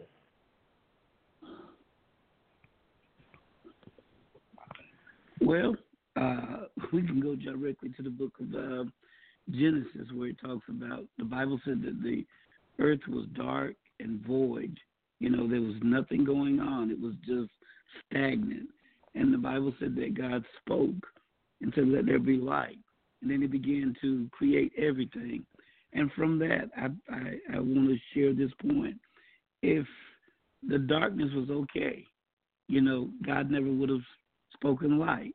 If the void, the land being void, no plants, no animals, no fish, no birds, none of that, if that was okay, God never would have put them in existence. And what I'm trying to say basically is I don't believe that the God that we serve wants us to live in darkness, which is a lack of wisdom, a lack of knowledge. And he don't want us living a life of limitations where we have nothing to choose from. That's why he created everything. That's why he put everything out here. Now, again, God wants us to have these things, but he wants us to do it within, his parameters. We don't supposed to put anything ahead of him, but God does not want us living in a bubble. And if you will read your Bible, you'll find out that God created everything, the heavens and the earth. And if he created everything and he is everywhere, like the Bible says that he is, and that he has all knowledge, like the Bible says that he has, then we're not limited to being in one place for our entire life. The Bible clearly says that, brethren, I would not have you ignorant. Ignorant means without knowledge. He don't want you that way. He wants you to be exposed so that once exposure comes, ignorance leaves. He also said, in all you're getting, I don't care how much money you get, I don't care how much experience you get, I don't care how many connections you get, and all you're getting, you get wisdom and understanding. He wants us to have that. He wants us to have understanding. He wants us to have wisdom. And he said, if you lack wisdom, ask him. So it's clear from Scripture all throughout the Bible, God does not want us living in darkness. He don't want us living with limitations. He don't want us living without wisdom, without knowledge, and without understanding. He don't want that. So in other words, he created an entire world. And nowhere in the Bible does it tell you that you're stuck in one place for the rest of your life. There's one man that I want to bring up, and I'll leave this thing alone. But there was one man, the Bible says that he was in the hog pen of life. They call him the prodigal son. And he was sitting there, about to start eating what the hogs and the swine were eating. And when you get to that point, you've delegated or relegated yourself to less than a human being. You decided to be something that God didn't intend for you to be. But the Bible said he came to himself and said, wait a minute, my Father has better than this. My Father's servants are living better than I'm living. I'm getting up from here. I'm going to my Father, and I am going to put myself back in his mercy and back in his good graces. And that's my prayer for you tonight, is that you will come to yourself and realize, you know what? It's not too late. Not only is it not too late, but I got a Father that cares for me. And even if I made the mess myself, even if the curse was, quote, unquote, passed down to me, I don't have to live like this. I'm going to my Father. I'm going to go to my Father named God, and I'm going to tell him, God, I don't want to live like this anymore. I want what you want from me. Please order my steps. That's why he said he does that. He orders your steps. He don't want you to stay in just this mess. So regardless of what your family left you, no matter what they did for you, remember that the Bible clearly says, you know what? The steps of a good man are ordered by the Lord. So my brothers and sisters, let's get up. Let's do something about this thing. Let's stop complaining about what we were given, and let's take these lemons and make some lemonade. I'm with you. 100%. Yes, sir. Yes, sir. No doubt. Not later on, but right now. Gotta do it, man. Let's make this change right now. Gotta do it. Gotta do it. Gotta do it. Lord help me. Gotta do it. Well,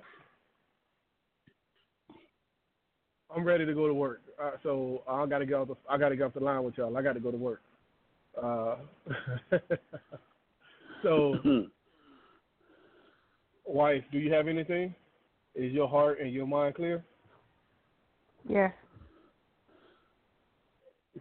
Pastor, your heart and your mind clear? Heart rate's increased a little bit, man, because I just saw something that just blew me away, but I'm good. I just saw and heard something that, wow, it just blew me away. So, yeah, I'm good, man. Well, you can always share it with us. Yeah, man, That's all I can say. Listen, yeah, man, You just don't know. Well, I'll give you a little snippet real quick. Where I come from, a salesman can come in and everybody has the same set of encyclopedias. Everybody has the same satellite network. The majority of people, 90% of them, have got Dish Network. And I was one of the suckers. Excuse me, I'm sorry, I'm supposed to say that word. I was one of their many clients or whatever you want to say. But I'm sitting here right now with a Dish Network remote right here in my right hand, and laying in front of me is another remote that took me out of the Dish Network family, if you will, and I'm exposed to just so many more options and channels, and it's something little that don't mean anything to anybody, but it means the world to me. It means the world to me, and I say that because, again, without exposure, I didn't even know, to be honest with you, that something like this would really exist. But I'm looking, and the reason I say that this is blessing me, it's almost as if God is saying, you make the choice which one you want. You can go back. You can stay right here. This is where your family is. This is your upbringing. Go back to what you know. You don't know about this right here, but you're getting so much joy out of just that exposure. So I'm faced with an option tonight, but I just thank God so much. So, again, that probably don't mean anything to anybody, but listen, there's always something else. There's always something else, another option, another turn, another opportunity. So don't settle, my brothers and sisters. God's too awesome for that. He's too awesome for that. Don't you settle. You don't have to settle. Come on, man. Every day is filled with possibilities. Every single day. It didn't happen for you today. Get up tomorrow. Get ready for the grind. The devil should have killed you last night because he don't know what he's going to have to face today. I'm telling you, God's got it for us, but we got to get out there and go get it. Y'all got me excited.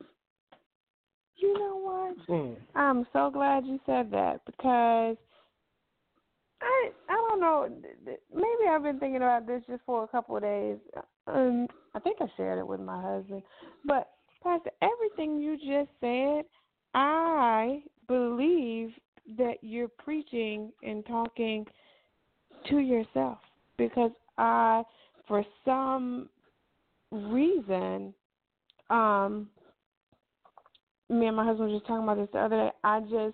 For some reason, it's just like, I feel like God is wanting you to step out and be seen because you have, like the lady said on the call last week, she had called in and listened to she had streamed several of our conversations or of our shows, and she said to you that when you speak, you have such a way of talking to people where they want to listen and they want to hear what you have to say. And I just feel like that God is calling you to be bigger than what you are because you have the ability to reach more and to do more. And so I think that the word you just put out there, you should just reach up and grab it because it's for you. Oh, call them out. I'm sorry, but it's for you. Wow. I told him that the other day. I'm not even going, since we already got him down and against the rope. No, you can't kick him when he's down, but you got to. That's the only way he gonna learn. It's the only way he gonna learn. Well, we had that conversation the other day about growth, and yeah, and he and he almost fought tooth and nail until I explained to him that we're gonna do this. We are going to do this together. So you're absolutely right. There's a greater audience for him. There's people who don't even speak English who will be moved by not only what he say but how he say it. So I think it was in the book of Ezekiel he said, well, it was said that he had to speak into the land of the dry bones. There's a need. Like there's a need. and my husband, he had only heard you speak once in his life, but I was under your ministry for quite some time, and like there is a need for your calling. There's a need for your delivery. There's a need for your presence, and I think it's bigger than where you are because, and if I'm overstepping, you can obviously let me know. But we talked about you had mentioned just a little bit of your struggles last week, and I just feel like that this season of your struggles, obviously it'll soon be over. You've been there and done that, but this next season, I think that God is you're here in this season because you're being pushed to something else, and your resistance is probably keeping you from seeing where you're going. And you're just like you said, you're sitting and you're looking at two different remotes, and you have the option to go back or try something new. I think that correlates to where you are right here in this moment. And something as small as a decision between a remote control, it can be life altering for you. And I don't know why I'm saying this to you. I shouldn't be. You're the pastor. So, but I just feel like things for you are about to change in such a way, that's gonna wow you. And it's because, again, you're needed in a larger area because people need to hear how you speak. People need to see and need to relate to your testimony and your teachings. Okay, I'm not gonna kick you no more. I have no idea what just happened. I honestly just don't know rarely am I speechless, but I'm not going to tell you I'm afraid. I'm just here. That's all I can say. And I know I laugh and joke at a lot of things, but the remotes were just in front of me. They're still in front of me even now. And I wasn't expecting this, not asking for this. I assume maybe I need it. I don't know. Maybe I need to hear it. But, my purpose for being on here is to try and, and help others if at all possible. But I will admit it's tough to listen to this. And I promise you I'm not going to just jump up and make some crazy move because I'm just who God made me. I'm nothing special. I'm just who God made me. Wherever I go, I'm going to stay that way. That's just the way it is. And my greatest concern is for my family, and then for the people that's on this earth. That's it. It's not that I don't want anything. It's just I knew how it came up, and I know that I've wasted a lot of time. Excuse me. But whatever I have, I'm willing to share it with whoever. So I'm not going to say this makes me feel good or bad. As Quick said, he, kind of spoke some of these very things a few days ago, but it's just, I don't know. I think you underestimate your worth. Like you are who God made you, but as a receiver or as a student of your teachings and your delivery, you are something special. But what you don't understand is this is, and I don't mean to minimize God. I'm not going to. But guys, y'all, I want y'all to understand something with all my heart. This is all I have. This is it for me. This is it's either got to be God or nothing. I've That's all you invested. need. I've invested the majority of my life in this, and that's all I have. And wherever He sent me, I've done my best to go. I've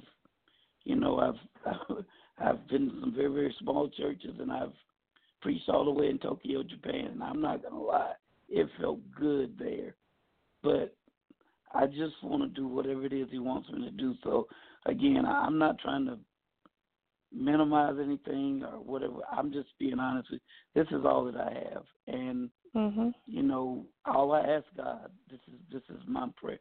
God, it's not that I don't want anything, but God, I need You to take care of my family. That's my pride and joy.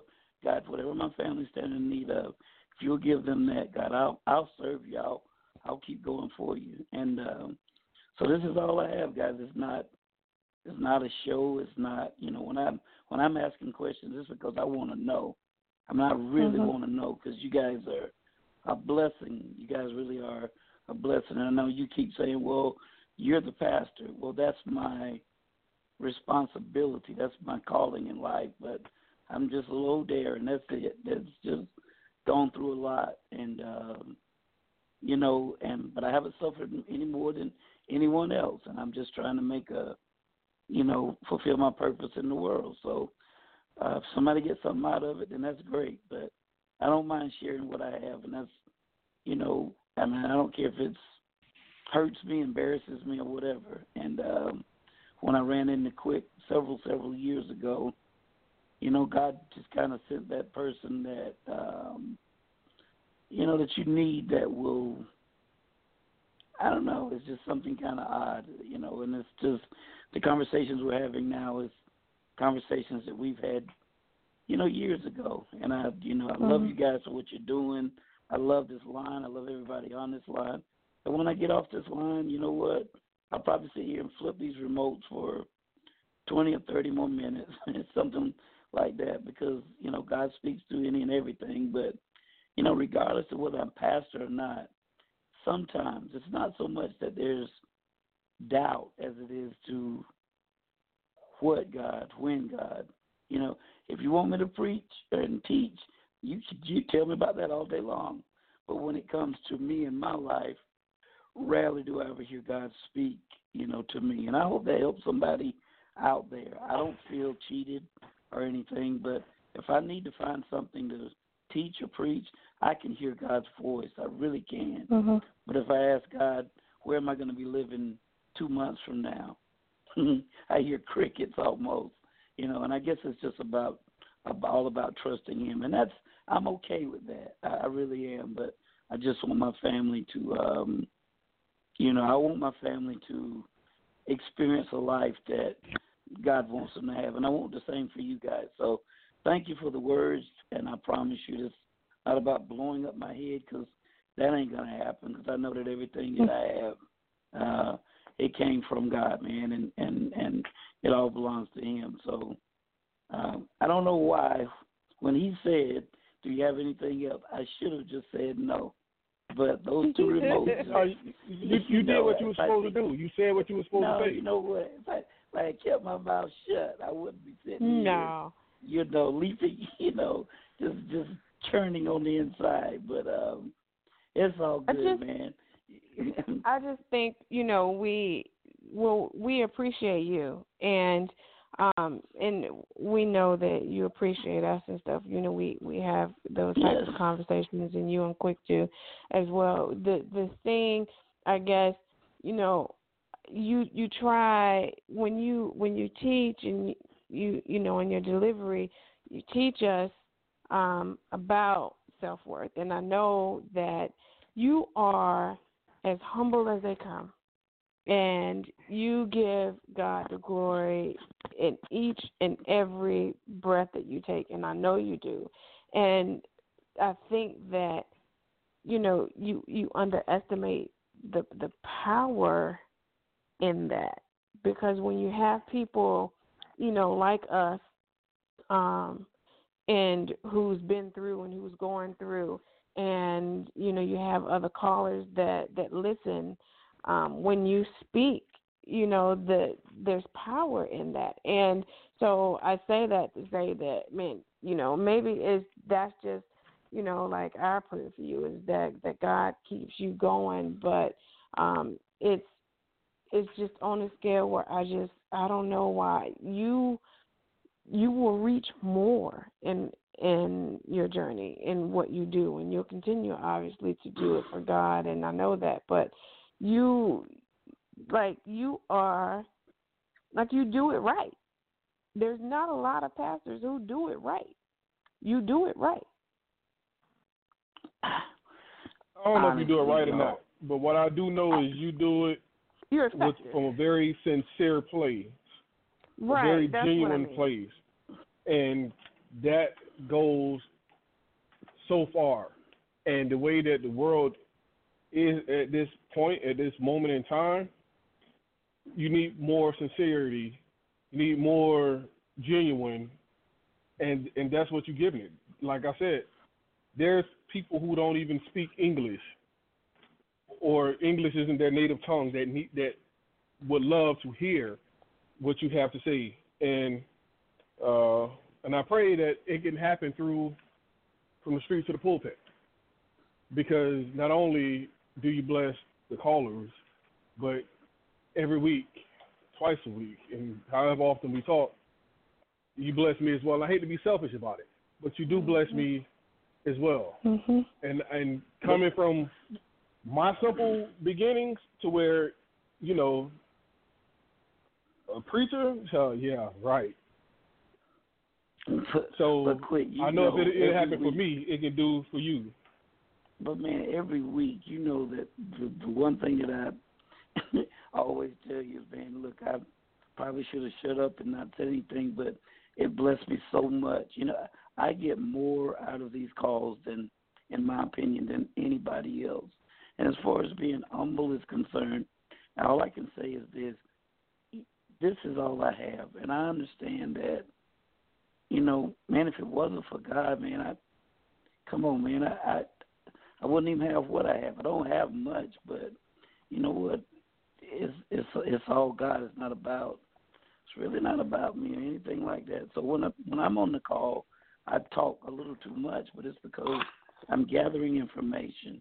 I'm getting something that helps me through that next day, or something that I can share with somebody else. So when it's all that you have, it's all that you have. So it's not a cry for help. It's just I want you guys to understand that God is just, He's my all in all, and I don't get it right most of the time, but when I get it wrong, He shows me how I can use it to be a blessing. And like I said, if I had one desire in life, yes, I'd love to live,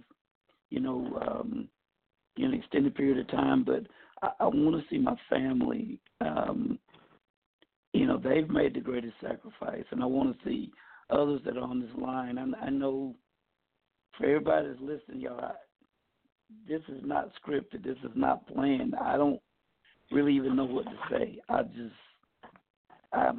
just blown away by y'all's kind words. But I want you to understand again, man. It's just, I don't know. It's just all about God. And I have to say it because that's truthfully the way it is for me. That's all I have. Listen, guys, that's the only way I'm making it is God. He's taking care of me. He's taking care of my family, and I thank Him for that. I really thank Him for that. And opportunities like this don't happen to people where I come from. The people where I come from, the majority of them can't even spell Blog Talk. That's just the way that it is. And I get the opportunity out of all the people in the world to be on here with people like you guys and talking to people out there. That's awesome to me, man. So I can't say I haven't experienced some great things, man. Listen, this is people that's calling all across this country, people from Chicago and places like that, and they hear my voice, and I'm like, man, that's pretty cool right there. So I'm blown away by that. I am literally blown away by it. So I'm going to leave it alone because y'all are really just, honestly, you didn't hurt me tonight. You wrecked me. and I wasn't expecting to hear any of this. I don't know what to do with this. And so the only thing that I'm going to do is just say, God, if that was you speaking, then you just got to make it clear and plain to me and order my steps, and whether I'm afraid or not, I'll take a leap if I got to take it. But if I have to stay right here, you know what, God, this is what you got for me, then let's get it. Let's get it. So thank you, guys, but I do ask you for your prayers at least. Oh, we're going to do that. We're going to do that. Now I pray that, everything that you heard was received with the greatest intent, with no malice and no disrespect intended. I just know, for me personally, if you can touch me, you can touch anybody. That's true. No, I'm just kidding. So just with that alone, you got God got the victory. And I thank each and every one of you for this call, because every time we get off the line, I do feel victorious. I feel empowered that we can move forward, and my hope and my faith in humanity has been restored every call. Wow. So, if nothing else, thank God for moving the way He's moving through this line, through this, as you say, ministry, and through the knowledge that we put out. So now, everyone's hearts and minds are clear. Yes, I'll speak over. Pastor, we love you. We love you. I love my wife, my spirit mate. I love you. Let's go ahead and do what we do. Yes, sir. Yes, sir. Lord, thank you so much for all that's transpired tonight. Only you get the glory, and only you deserve the glory. It is far beyond me, God, to understand how you can speak to everybody. And on a very selfish note, it's amazing to me that you can train the trainer, God. I thank you for that. But God, there's somebody on the line tonight that prayerfully heard something that's going to help them. Maybe they look at where they are and what they've experienced, what they've been, given. They weren't given a very good hand, but sometimes, God, we got to play the hand that we were given, and sometimes, God, we got to realize this is their hand and not mine. But help us, God, to say, you know what, anything and everything that I'm experiencing now that I don't have to experience, show me how to get out. You said that the steps of a good man are ordered by the Lord, and I may have gotten myself in the mess, but Lord, show us all how to get out. Let us know, God, that we can make a generational choice, that we can empower ourselves, inform ourselves, we can expose ourselves to greatness, and God, we can come out. You also said in your word, God, that if we hang around wise people, we'll become wise. And so, Lord, help us to make that decision to say, I don't know how long it's going to take me, but, Lord, I want what you want for me. And, Lord, I pray that you'll empower everybody to go and get it. Now, God, I also pray for this call that you'll continue to bless it, because it's obvious that your hand is on it, not because of what happened here tonight, but it's every week, God, some kind of way, there's something that happens, and only you, that's all that I can say. So I pray, God, that whoever's on this call, that we'll always make it about you, that we won't allow it to turn into an argument, we won't allow it to turn into one hating another, but we'll always love each other as you've loved us. Let it be a place of empowerment, not a place of just entertainment. And then on a very, very personal note, God, bless this couple. Bless this couple that you've blessed with this ministry. I pray that it will reach the masses, that it will reach the world. And God, it don't take everybody. It just takes one person. There's maybe one that really needs to hear this. And God, that's going to launch it into the stratosphere. And finally, God, everything that was spoken to me, about me, around me, whatever, God, I'm just kind of, head just kind of spinning, God. I don't know what to say. So I'll just simply say thank you and you please order my steps. Don't allow me to get ahead of you. Don't allow me to drag behind you, but help me to make sure that I grab your hand and I go in the direction you would have me to go. Thank you so much, God. And again, we give your name the praise, honor, and the glory. In Jesus' name we pray. Amen. Amen. Amen. All right. Well, family, that will conclude From the Streets to the Pulpit. We will be back live Thursday, 9 p.m. Eastern Standard Time. On behalf of my wife, on behalf of Pastor Robinson, we thank you for listening. We thank you for joining. We thank you for participating. And we thank you in advance for your efforts to break generational curses with generational choices, so we can make generational changes.